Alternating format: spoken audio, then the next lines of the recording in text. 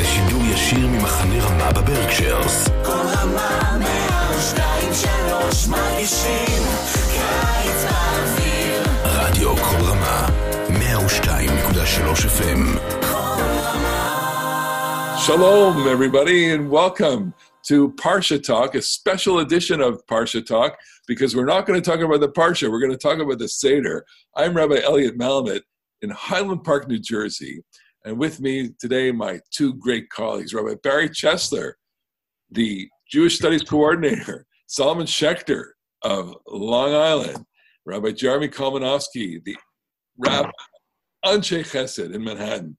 It's so great to see you. Pre-Chag Sameach Shabbat Hagadol this week. We're happy to be together. This is great. Amazing. So we're talking about Pesach.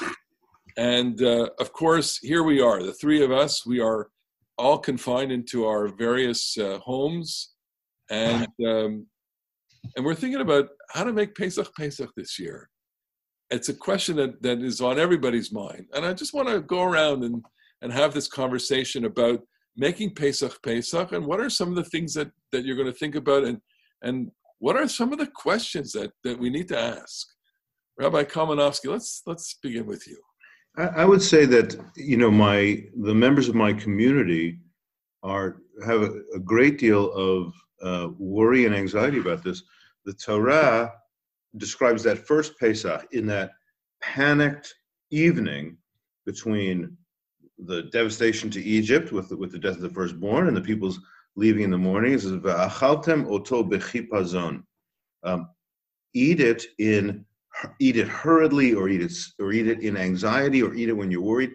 This is achaltem oto b'chipazon. We're going to have Pesach in that sense of worrying and trembling, because people in my community, they're worried about their own health, they're worried about their loved one's health. And I would say that the particular thing is, those of us who have, blessedly, I'm going to be in my apartment with my spouse and my kids, but the people who are not going to be with spouse and kids, people who are accustomed to going to friends, who may not have a spouse or kids, or whose people are distant, they're worried about loneliness. And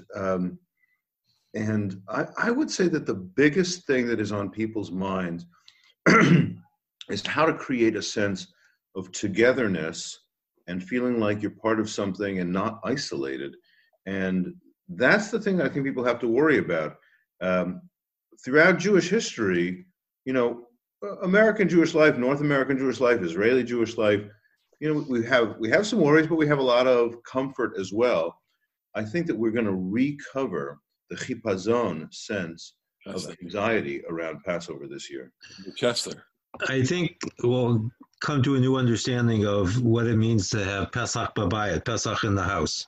The first Pesach that Jeremy mentioned in Egypt was in the Israelites' homes. The way that modern scholars see the development of Pesach in the Bible, originally Pesach was a home ritual. We're all going to be home, and it leads to a lot of questions that we've never asked before.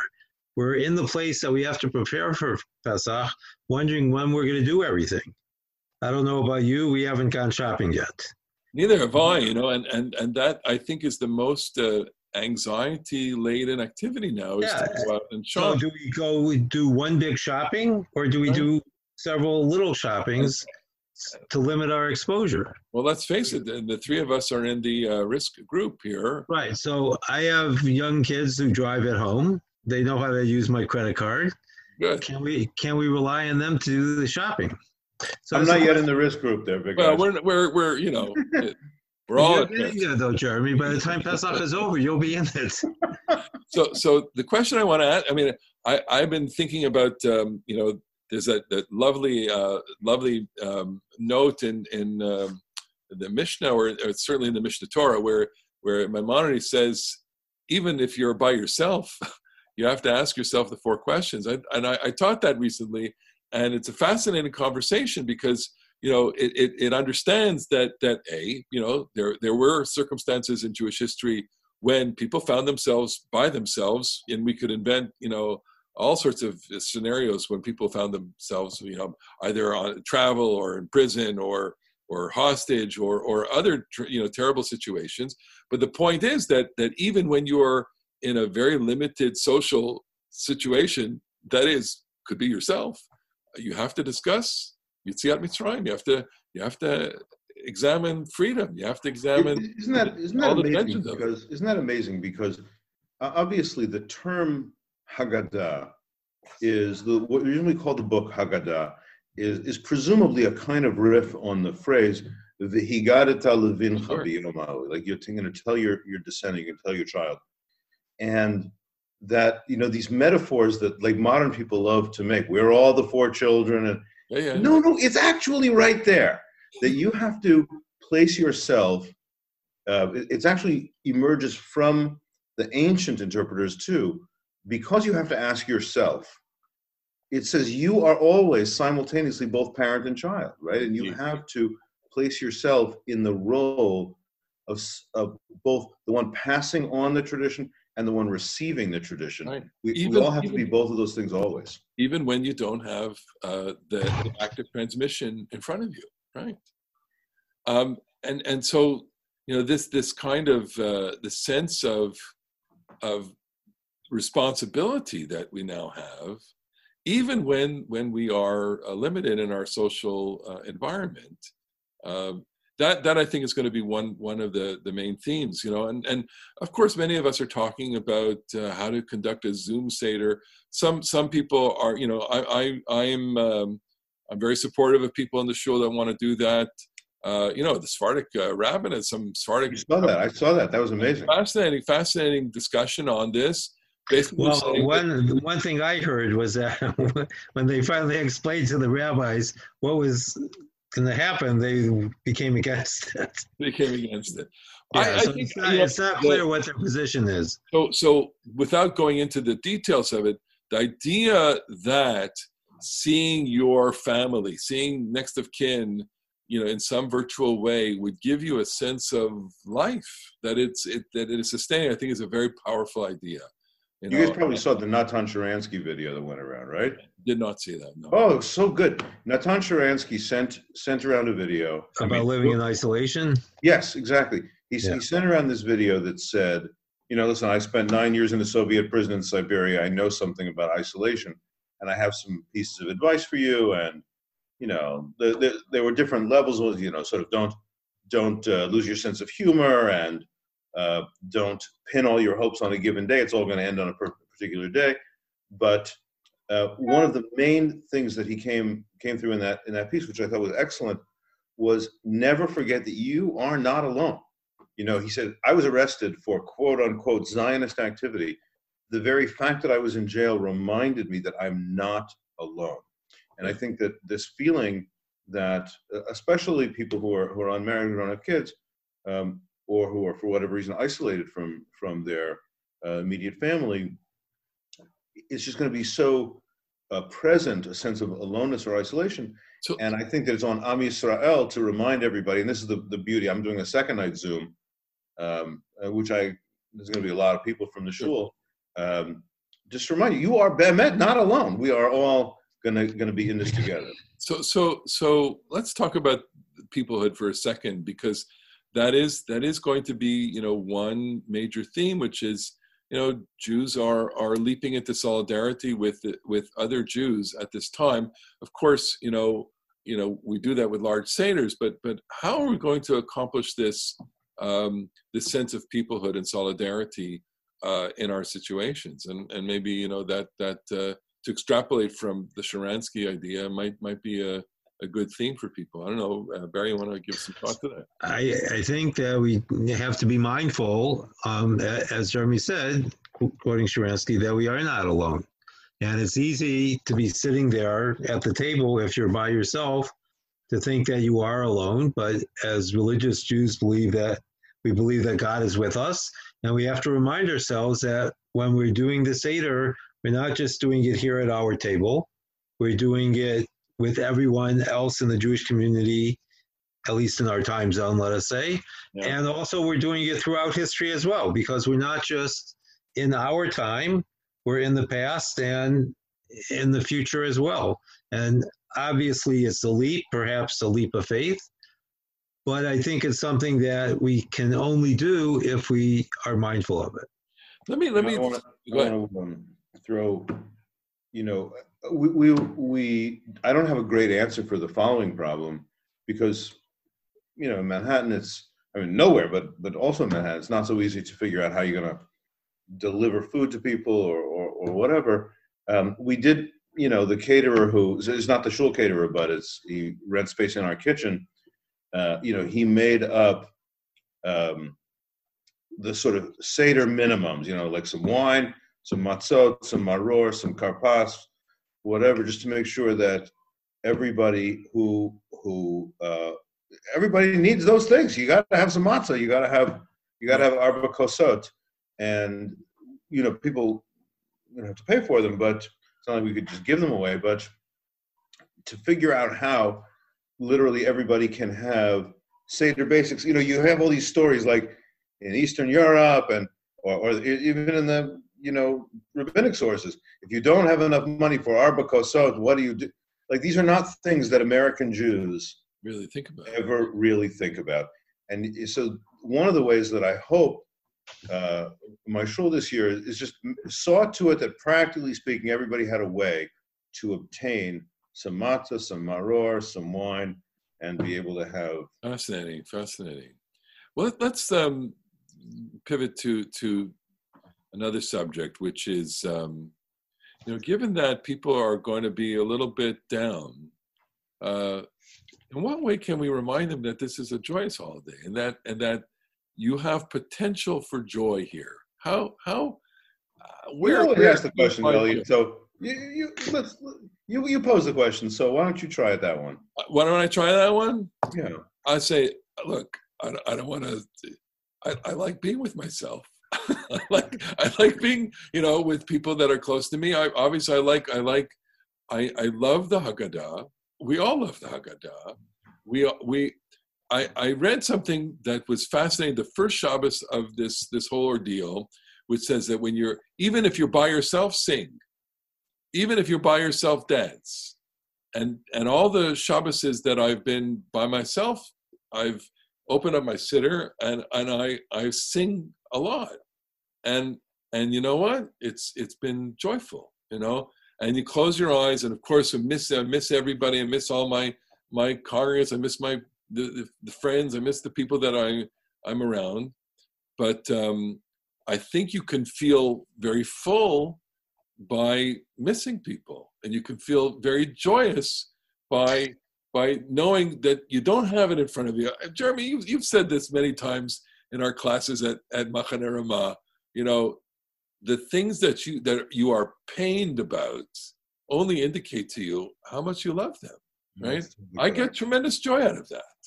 So that's the great Breslover line, that there's nothing so whole as a broken heart. Sure, and I think there's joy almost at every turn. I think the idea that we can be engaged in rituals and eat matzah and eat maror and not have an elaborate meal like we used to have, but and to really kind of begin to explore in different ways, in this new circumstance. I think that there's tremendous simcha shel mitzvah. So what I'd like to add is that the whole exercise of a Seder in normal years is an act of imagination. We're really creating for ourselves a world that only exists at our table. We use the Haggadah, of course, and that's our guidepost, but we're making it up. And this year we can make it up as well, and we can make up joy that doesn't seem to be present and make it happen. I want to tell you a quick little story about somebody that we all know who's passed away, and he was a great storyteller. And it was Morty Leithman, who Morty was the dean of the Cantorial School for a bunch of years. He was the dean of the seminary in Israel for some time, and he was a very special personality. And he told me the following story about his father, I guess, or maybe grandfather, probably his grandfather, was, in excellent Eastern European form. The Jews were expelled from the town, and I forget exactly. I think it was a Shavuot story, but it could have been a Pesach story. They were expelled from the town, and and his father was, or grandfather, whoever it was, had to drive his family away in a wagon from the town on a Chag. And he said, it's Yom Tov, and we're singing Hallel. And they were driven out of the town. They drove themselves out of the town, singing a song of joy amidst their sorrow. A spiritual, like everybody, at a basic level, every person's spiritual quest is to figure out how to love God, love your life, love your people amidst your pain. Perfect. We all have pain. That's it. That's it. And we all have to figure out how to crack the pain open. And I think that lots of Jews through history, you know, it's a cliche, but appropriate to go to, you know, the Jews who rebelled in the Warsaw Ghetto, the people who were in the camps, the people who were in very difficult times. They found a way to crack open the joy, to crack open the sorrow, to release the joy. And for most of us, as Barry said quite well, we have an active imagination, and it's still on us to have an active imagination. This year, we'll feel a little more constrained. We'll feel a little bit more locked in our houses, not as wide open as we often do. And that places on us a new burden, but I think that we'll rise to the occasion of figuring out how to squeeze a little bit of the joy out of it. So the other thing I wanted to say is that for most of us, most years, the Seder is a culmination of Pesach. Yeah. But this year, we're going to still be in Mitzrayim at the end of the Seder and at the end of Pesach. And I think that we have the opportunity to see ourselves this year in a very different way, but perhaps more really as actually going on an exodus, because we will come out of this at some point in time, and we will leave our houses, and we will rejoin the world, and we will complete our Seders when we do that. So let's use that. I want to use that to talk about another theme, and perhaps this will be a good theme to conclude with, which is, how is the Seder going to give us hope, and how is the Seder really a kind of engine for Jewish hope? How does the Seder cultivate a Jewish posture of hope and hopefulness? And you know, what are some of the sources in the Seder itself that really stimulate the idea of hope? Here we have you know, loneliness and peoplehood. We're going to be that. We have joy, which we're gonna kind of crack. What's the line from? Is it a Leonard Cohen? Leonard Cohen. You get. I love the fact you sent us the picture of his kever. Yeah, that's right. So we're gonna. It's through the cracks the light comes in. Yeah, the crack in everything. That's how the light gets in. That's how the light gets in. Let's talk about hope. So the Seder is all about hope. It is. The Shana. Shana Haba B'Yerushalayim. Hashta Hacha. Shana Haba B'Ardi. Hashata Avdei L'Shana Haba B'nei Chorin. It's right. You know, we've always thought of the irony of saying that here we are living in the freest country in the world, but now, L'Shana Haba B'nei Chorin, we can be actually free in a different way. I feel like Maror is, in a sense, there's a way in which Chrein as Maror blows away the symbolism, which is, Chrein is, obviously most of us eat Chrein and horseradish, and it's really intense. But, the Maror as sort of bitter lettuce, like radicchio or endive or whatever. I read somewhere actually a really interesting comment that ancient lettuce was a lot bitterer, right? That nowadays for commercial markets, they've softened the whole thing. But I really kind of like that Maror is not this dose of something that makes your eyes water, but this kind of subtle thing that is a part of the entire korech, right? The entire sandwich is freedom and a little note of bitterness. Interesting. You ever tried mustard greens? Yeah, a little mustard green. But so it's memory of Pesach, memory of the Korban Pesach, memory of Yetziat Mitzrayim, and that really is the central ingredient of being hopeful.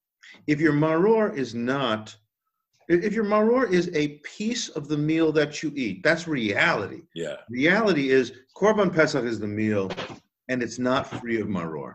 It also has maror, and it's a subtle thing. Then I think that really works beautifully. And of course you have these two big gigantic every generations. In every generation you have to see yourself as going free.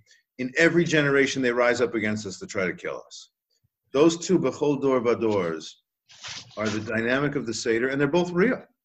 They're both totally real. We feel liberation and we feel attack. And how do we get in touch with each of those things? And the reminder that we're going to survive. We are going to survive. We'll survive worse than this. Absolutely.